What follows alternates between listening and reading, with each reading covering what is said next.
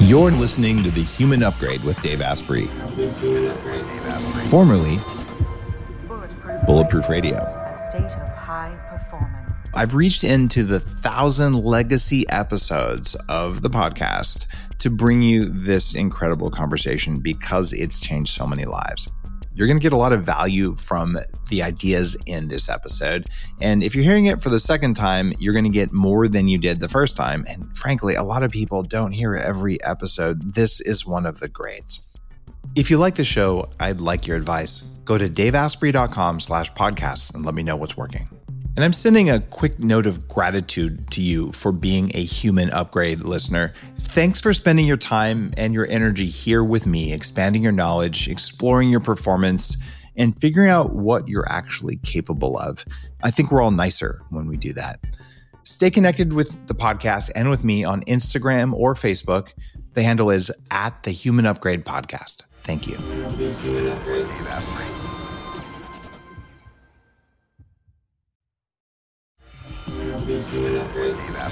Today's guest is a well-known guy and a spiritual leader.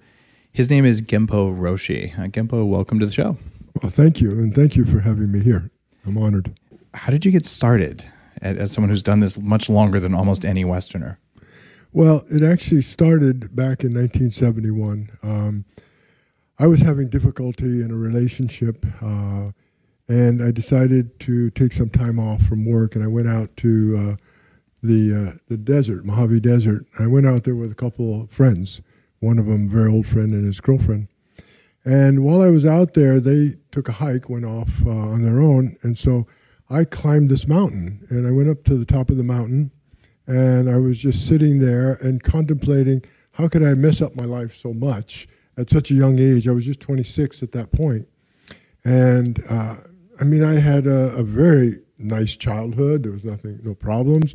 I was into competitive swimming and water polo, and we won some titles, and it was quite a wonderful childhood. And then by 26, I'm divorced already. I'm unhappy. In fact, I'm feeling quite stuck. And so I went out there to find some space, and I started contemplating my life. And as I was sitting there, something happened to me. I began to ask, where's home? I could see my VW camper parked out there, and I knew that was home temporarily for the few days we were there, and then home back in Long Beach, actually 1 block from where I'm living now after 45 years of leaving it. I'm leaving on Monday, though. And it hit me. It was almost like the universe just came in with a vengeance. And I became one with the cosmos. I realized I'm always home. I've never been any place but home. And everything made sense. Everything became quite clear and simple. And I became what you could say, one with the consciousness, one with the cosmos, one with light, one with God, one with the Creator, one with all beings, one with all things. There was just absolutely no separation or distinction between me and everything else. And it was so profound, it actually changed my life forever. I realized that everything is already inherent within all of us. So the state of the highest state of enlightenment is already there, but we don't know how to tap into it. We don't know how to get to that place, that deep place within us that allows us to manifest that kind of enlightened state or enlightened presence. And I was training in voice dialogue work, and I started that in 1984, with Hal Stone, the founder of Voice Dialogue. And I trained with him until June, twice a week. And he became one of my mentors and teachers. And I realized that there was something to be, let's say, integrated into Zen practice, that a way to do it was asked to speak to that part of the brain that's already awakened. And I called that big mind. So most of us are operating from a place where our mind is contracted, and we call it ego-centered or self-centered. And we're coming from a place of dualism, where we see ourselves separate from the world, separate from others. So you and I are seen as separate. I'm not Dave, Dave's not me. What I realized was that we could tap in not just to emotions and feelings, but altered states of consciousness, just by asking to speak to it. So I was working with a young gentleman who had just graduated from the university, and I was with a group of 80 people I was teaching, and he was just one participant, and I said to him, "May I speak to Big Mind, please?" And the moment he said, "Okay, you're now speaking to Big Mind," I said, "Look in and just see how big you are. See if you can find any limit, any borders, any parameters." Now, the key here is, if I'm speaking as the self and I look into the mind, it's kind of, you see thoughts, you see things, but you don't have that experience. But the moment I said, "Let me speak to Big Mind," now from that place, and our listeners can just do that right here, right now, just say, "Okay, I'm Big Mind. Now look in and see just how big you are." And immediately you can't find a size, you can't find a shape, you can't find a color, you can't find a parameter, you can't find a limit. You're limitless, you're boundless, you're eternal, you're infinite. You don't find anything called mind. That is the Zen experience.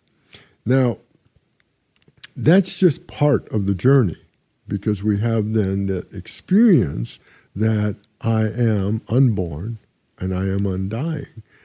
But we don't live that way. So it takes years to what we call integrate and live our talk, walk the talk, be able to manifest living in a place of complete happiness, complete freedom, complete peace.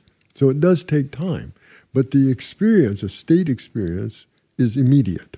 It takes no time. It's outside the parameters of space and time. It's outside time and space. But to actually manifest and live that, of course, takes time. And that took me many years. It's only in the last, let's say, 5-6 years, I could truly say I'm happy. It wasn't something I even searched for, because I was taught, and what my teacher used to say, happiness is transient. It's impermanent. Happiness comes and goes, and there's true. There is a conditioned happiness that we all experience from time to time. When conditions are right, we feel really happy, and the conditions change, and we're no longer happy. But there is an unconditional state of happiness that's not based on conditions, where we are just basically sustainably happy. We just come from a place of happiness.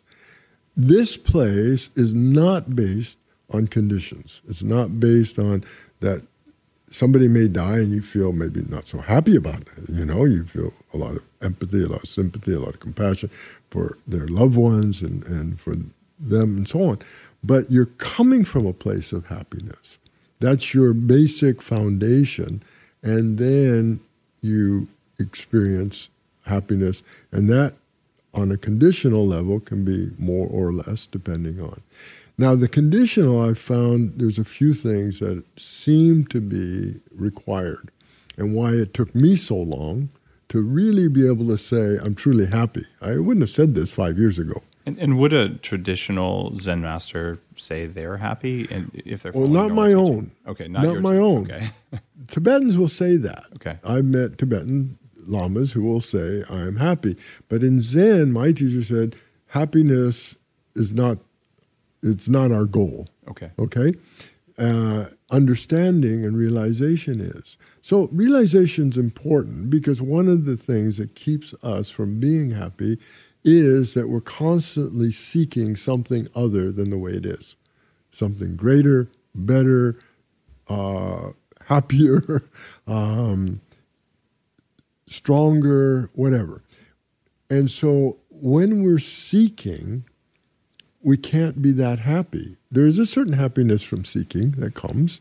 We identify as a seeker, and we have a purpose, we have a mission in life, and that gives us direction, and we're quite happy with that.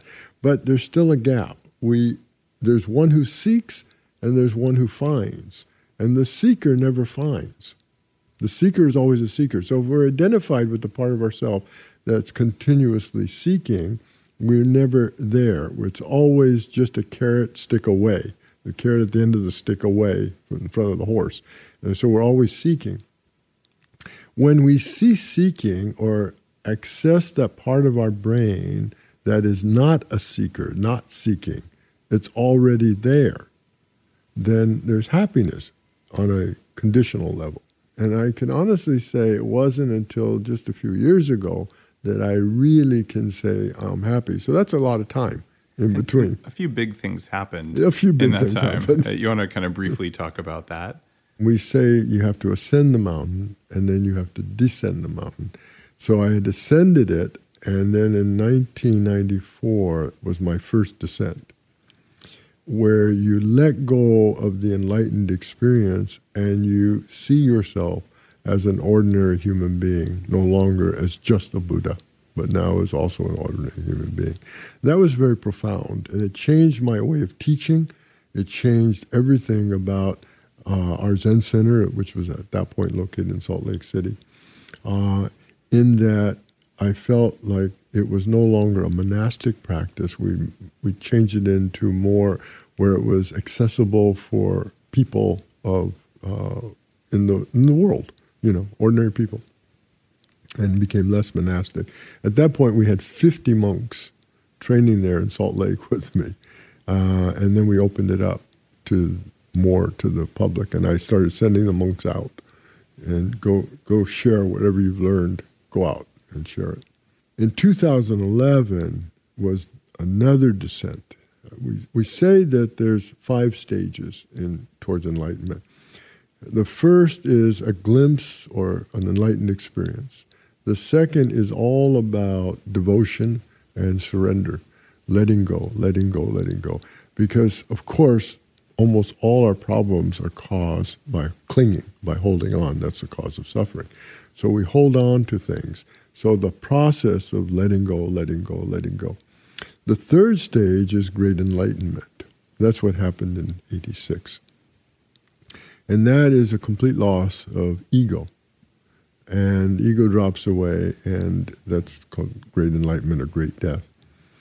In 94 was the first descent. That's the 4th stage, where you let go of whatever that is, that enlightenment, and you realize, again, there's a greater loss of the ego. Because ego always comes back. It always comes back.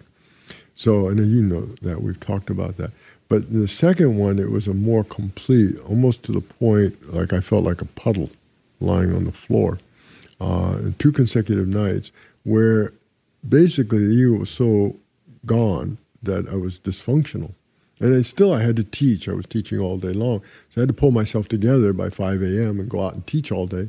And then the next night, again, the same thing.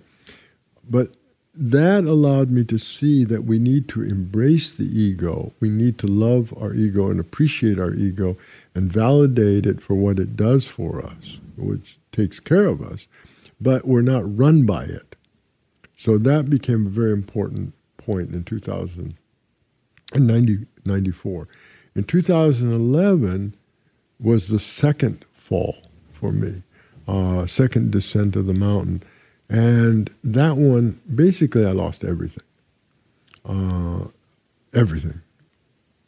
Reputation, spouse, students, my children, I mean, everything. Money, everything kind of fell away. And that sent me into a kind of real looking again, what's going on? How do I find true peace? Because I was agitated and I was feeling a lot of stress. So I came up with a whole new way of meditating. So I discovered a way of meditating, and I'm just going to share that, if you don't mind, with our listeners, because anybody can do it.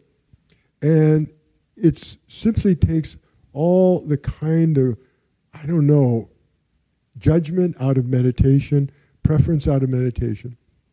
I sit in a chair, a comfortable chair, sometimes an easy chair, sometimes a chair just like we're sitting in right now, whatever's available in a hotel room, wherever I am. But I sit in a chair. I don't cross my legs anymore in the lotus style because I find that it creates tension. So I sit with legs about shoulder width apart on the ground, and I put my hands in a comfortable position on my lap or on the arm of the chair or in a mudra, what we call the cosmic or universal mudra, but we don't need to go into that. And a mudra, just for people listening who don't meditate, this is a finger position that can affect your nervous system. Yeah, and allows the circulation of energy to flow in a closed circuit, so it's not an open circuit. Okay, so I'll sit that way, and then I sit leaning back against the chair, which is forbidden in Zen tradition. Mm-hmm. And I find that I really recommend people sitting back against the chair, relaxing the shoulder, relaxing the jaw muscles, relaxing the teeth, relaxing everything in the body, releasing any tension, and just finding space and a release of all tension in the body, and just rest the arms and relax. Then I discovered I started with a few deep breaths, where I was taught, usually 3. I went to 10, and I found that 10 was often enough and very often not enough. So I've now increased it, but there's no rule to this. There's no right way of doing it, of 20 deep breaths. And I'll explain it to you and to our listeners. And that is, you take air in through the nose, nostrils, breathe in very deeply, and expand the abdomen quite full. Fill it up, and then breathe out through the mouth as if you're breathing through a very thin straw, and very slow and very long, with lips puckered. And pull in the abdomen as if you're pulling in the balloon in your abdomen. And then at the very end, the first time, just kind of cough a little bit. Get it all out. Then allow the in-breath to come naturally when it comes.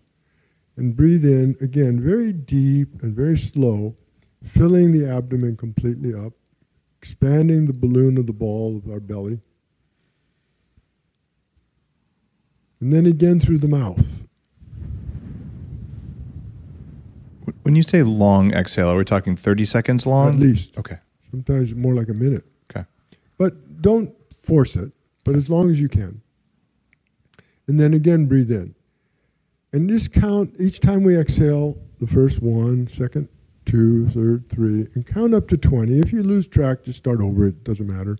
It's not an exercise in that way. It's just to get the breathing so we get all the oxygen out and we start replacing the oxygen.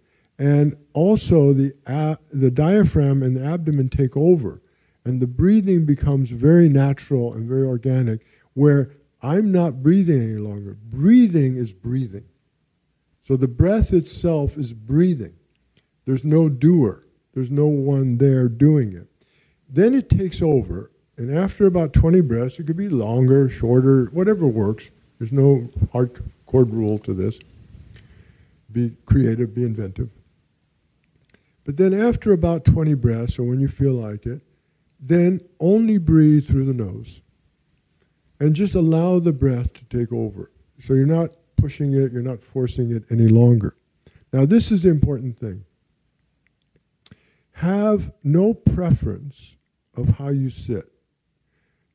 Don't have a preference for awake over asleep, aware over unaware, conscious over unconscious, attentive over inattentive. So no judgment of any flavor. No judgment and no preference. And if you have a preference, don't have a preference for having no preference. If you have a judgment, don't judge the fact that you judged your sitting and said, oh, that was bad, or that was no good, or I prefer this. Don't judge it. Don't have a preference. Allow yourself, if you get sleepy, to fall asleep. Now, I forgot one thing. Hold your head slightly down. If your chin is too high, you'll get whiplash if you fall asleep. In fact, you can cause serious damage if you have done that. Yeah. Yeah. So you want to have your head slightly down. So if you fall asleep, and you might, and there's nothing wrong with it, your head will just fall deeper down. That's all will happen. It's the secret to sleeping when you meditate. Okay. Did you just piss off half the meditation teachers on the planet? Well, probably all. When in 1976, I was opposite 4 great Zen masters, and I was very young, of course, in 76. And there were 4 great masters opposite me, and they slept the whole time, and I judged them. I thought, what's wrong with these guys? They're sitting so poorly. They're sleeping the whole time. And then I realized, no, they're relaxed.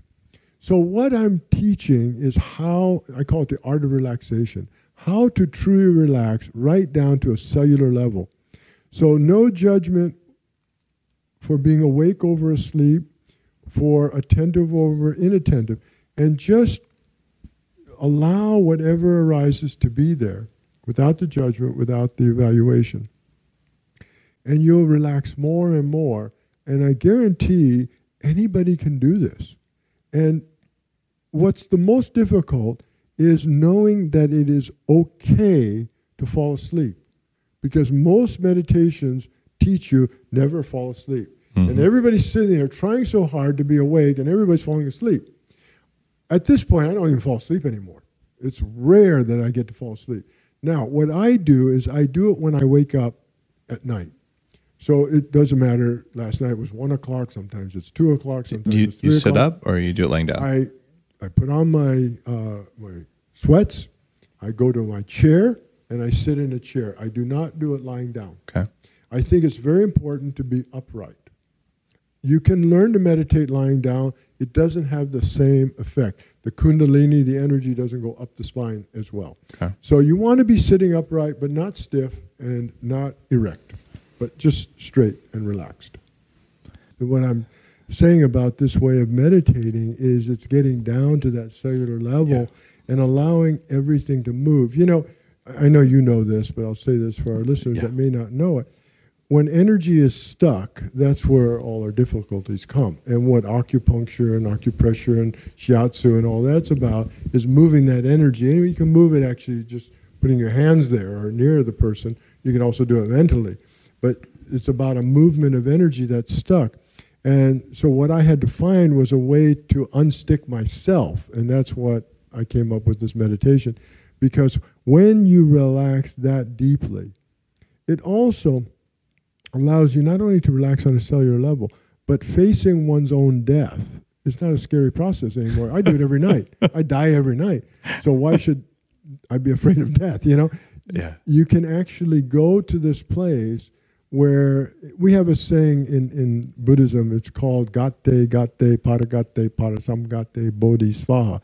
It's a chant at the end of the Heart Sutra. And Gatte, Gatte means gone, gone. Paragatte means have gone. Parasamgatte means have already gone. Bodhi is awakened. Svaha, yippee. So gone, gone, have already gone, awakened, yippee.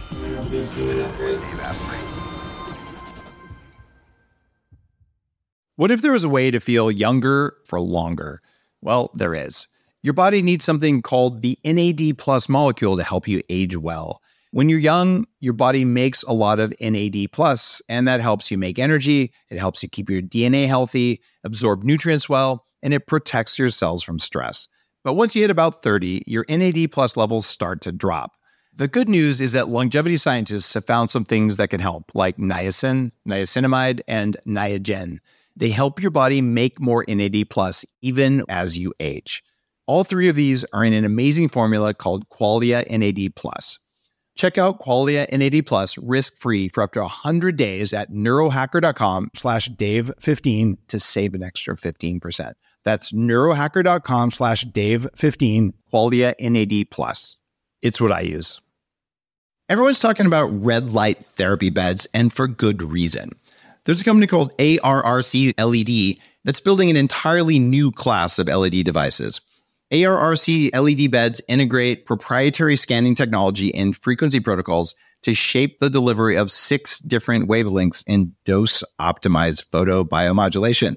Yes, that's a lot of words.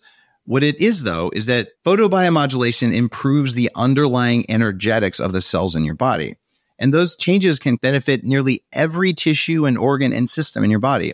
You change your cells and you change your life. For more information, visit arrcled.com. You're listening to The Human Upgrade with Dave Asprey. Through that practice and through a few other things that you feel like now after a long path, you've cracked the code for what it takes to have happiness at least most of the time. Yeah. Not the happiness because I'm doing something really fun, but the happiness that's omnipresent. Omnipresent.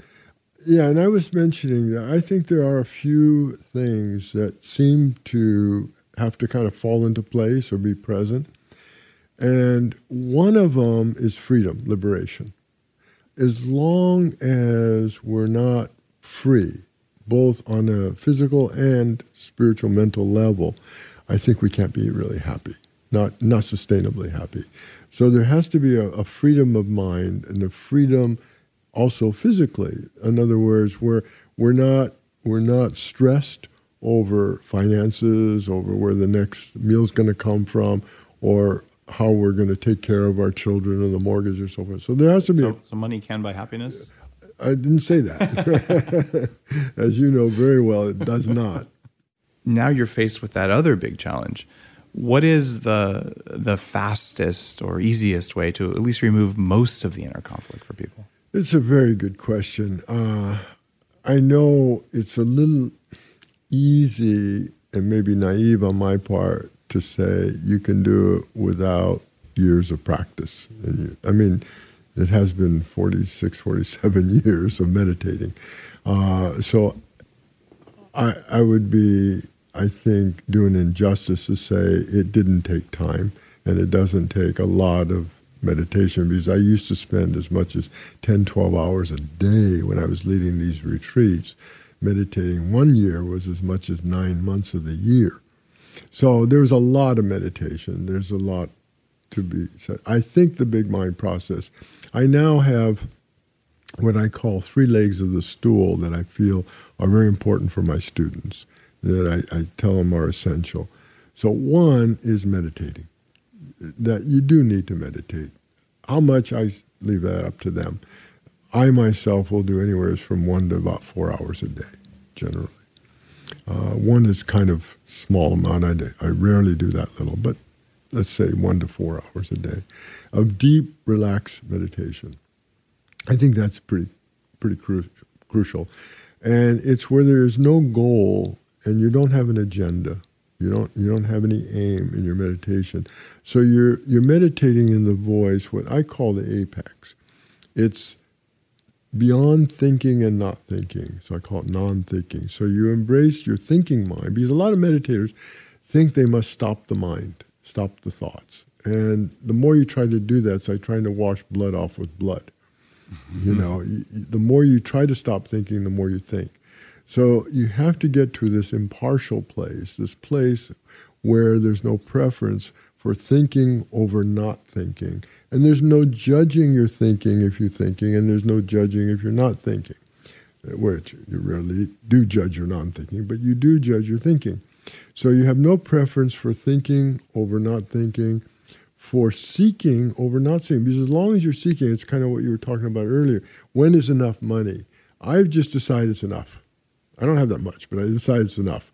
And that decision also allowed me peace of mind, because I'm no longer seeking to be richer or make bigger income or anything like that. It's enough. I can relax now. What you're saying there about, well, decide when you have enough. And the reality is that I had more than enough when I was a young man. Right. And so I kept doing things. And what do you know, I lost my $6 million. A little bit of ego going on there.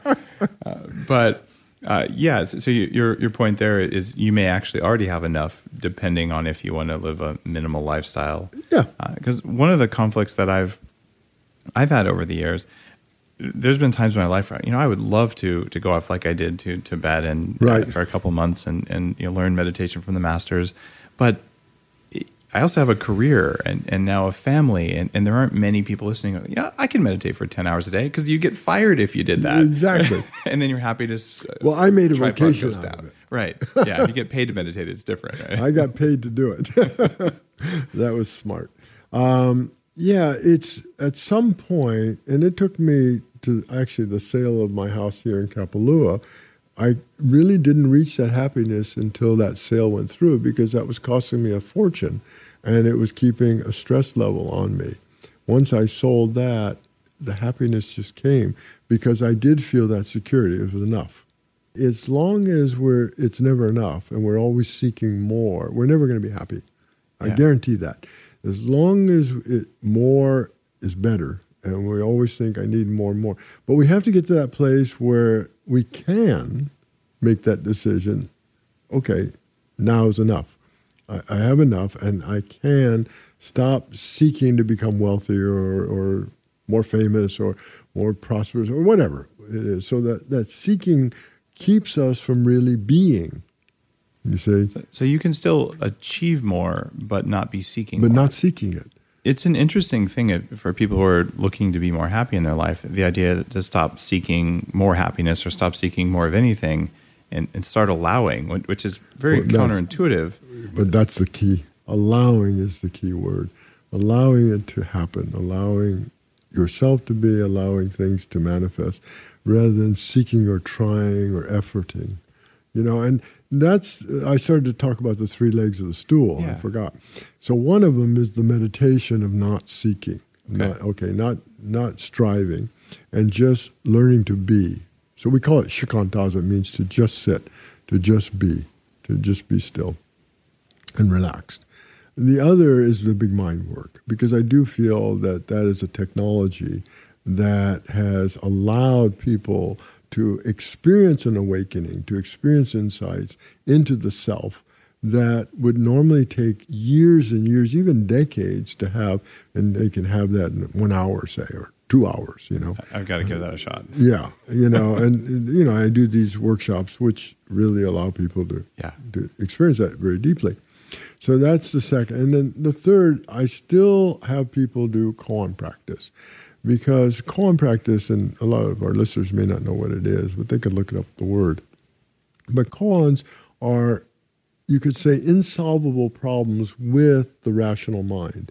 You have to transcend the dualistic, rational, cognitive mind and go beyond, find a place within you that transcends that dualism, where you're one with. And so you have koans and you become one with the koan. And then how do you share that? Like you're sharing your things. Koans teach you how to share the awakened experience in probably the most precise and alive way that most of the time we depend on some kind of conceptualization. We depend on kind of interpreting.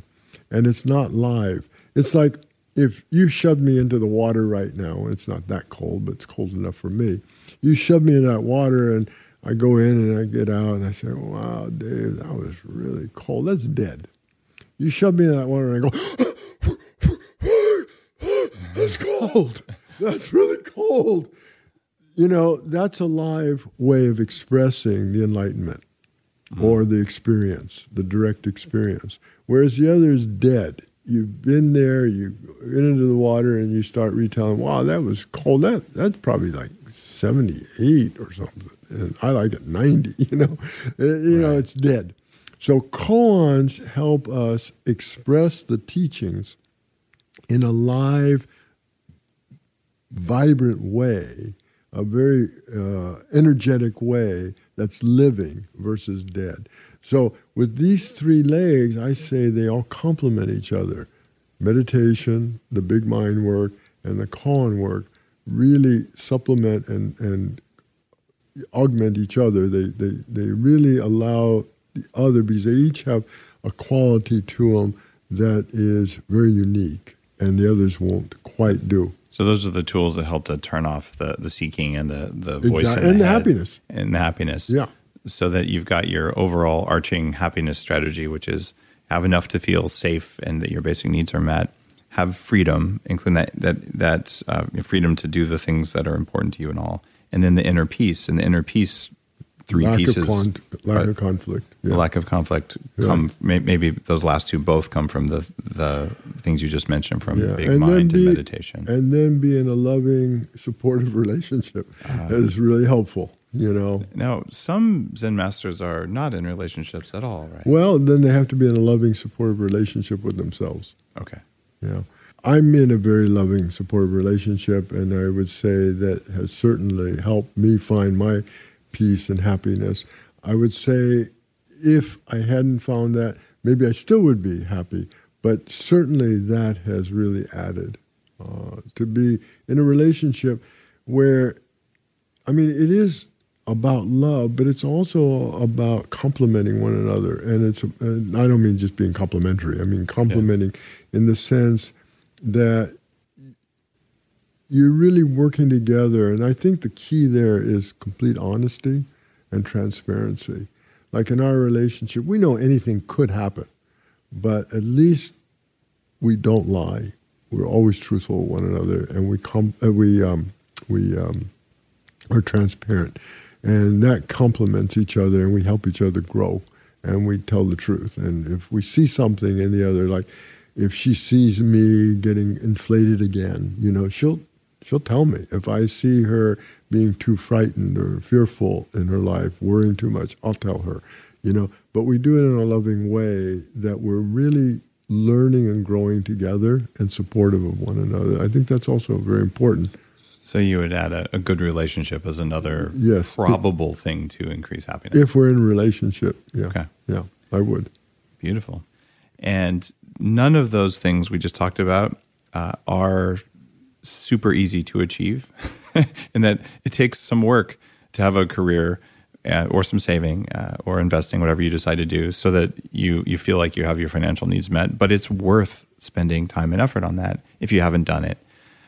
And if you find that your inner conflict is sabotaging you there, then you got to do your work on that. And that's certainly something that happened to me. I made a lot of money and kept losing it over and over until I dealt with my inner conflict. So there's work there.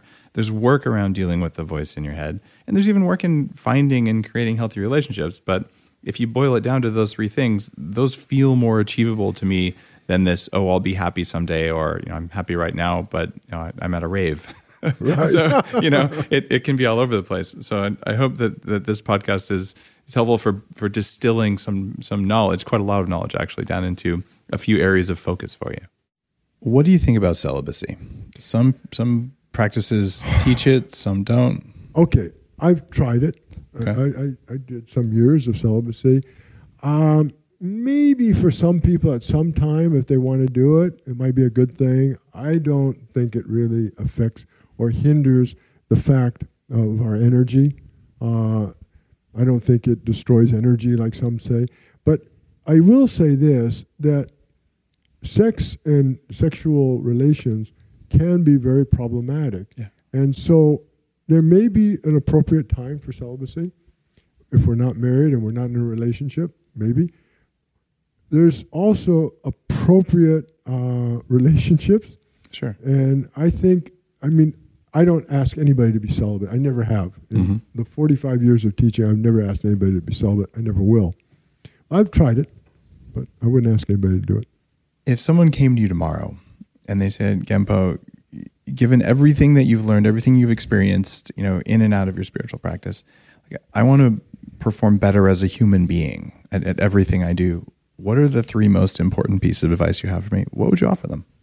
Well, one is to own every voice that we become aware of as much as possible and its opposite. So, like today, what we did was we owned the awakened, intelligent mind, but we also went to the unawakened, stupid mind, and own them both, because there's a lot of freedom when we own the so-called negative, the ones that we don't like. So that's one. Be kinder, more compassionate, more giving and trusting. And have respect for those that maybe are a little older and a little more mature, and be open and receptive.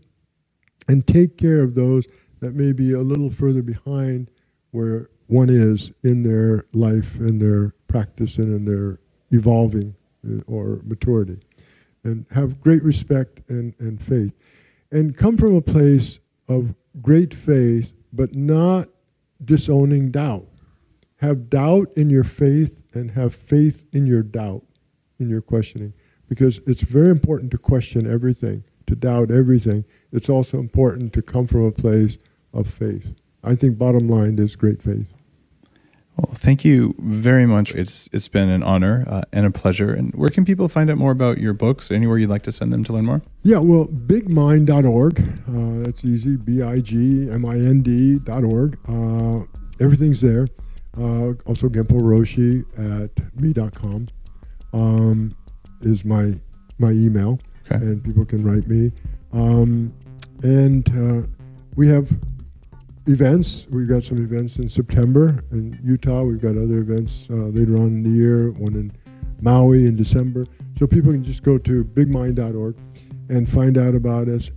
I have a book called Spitting Out the Bones, and it's my 45-year journey where I try my best to be as honest and straightforward and transparent as I can with my rises and falls and my successes and failures. Beautiful. Oh, well, thanks again. You're very welcome, and thank you, David. You're listening to The Human Upgrade with Dave Asprey.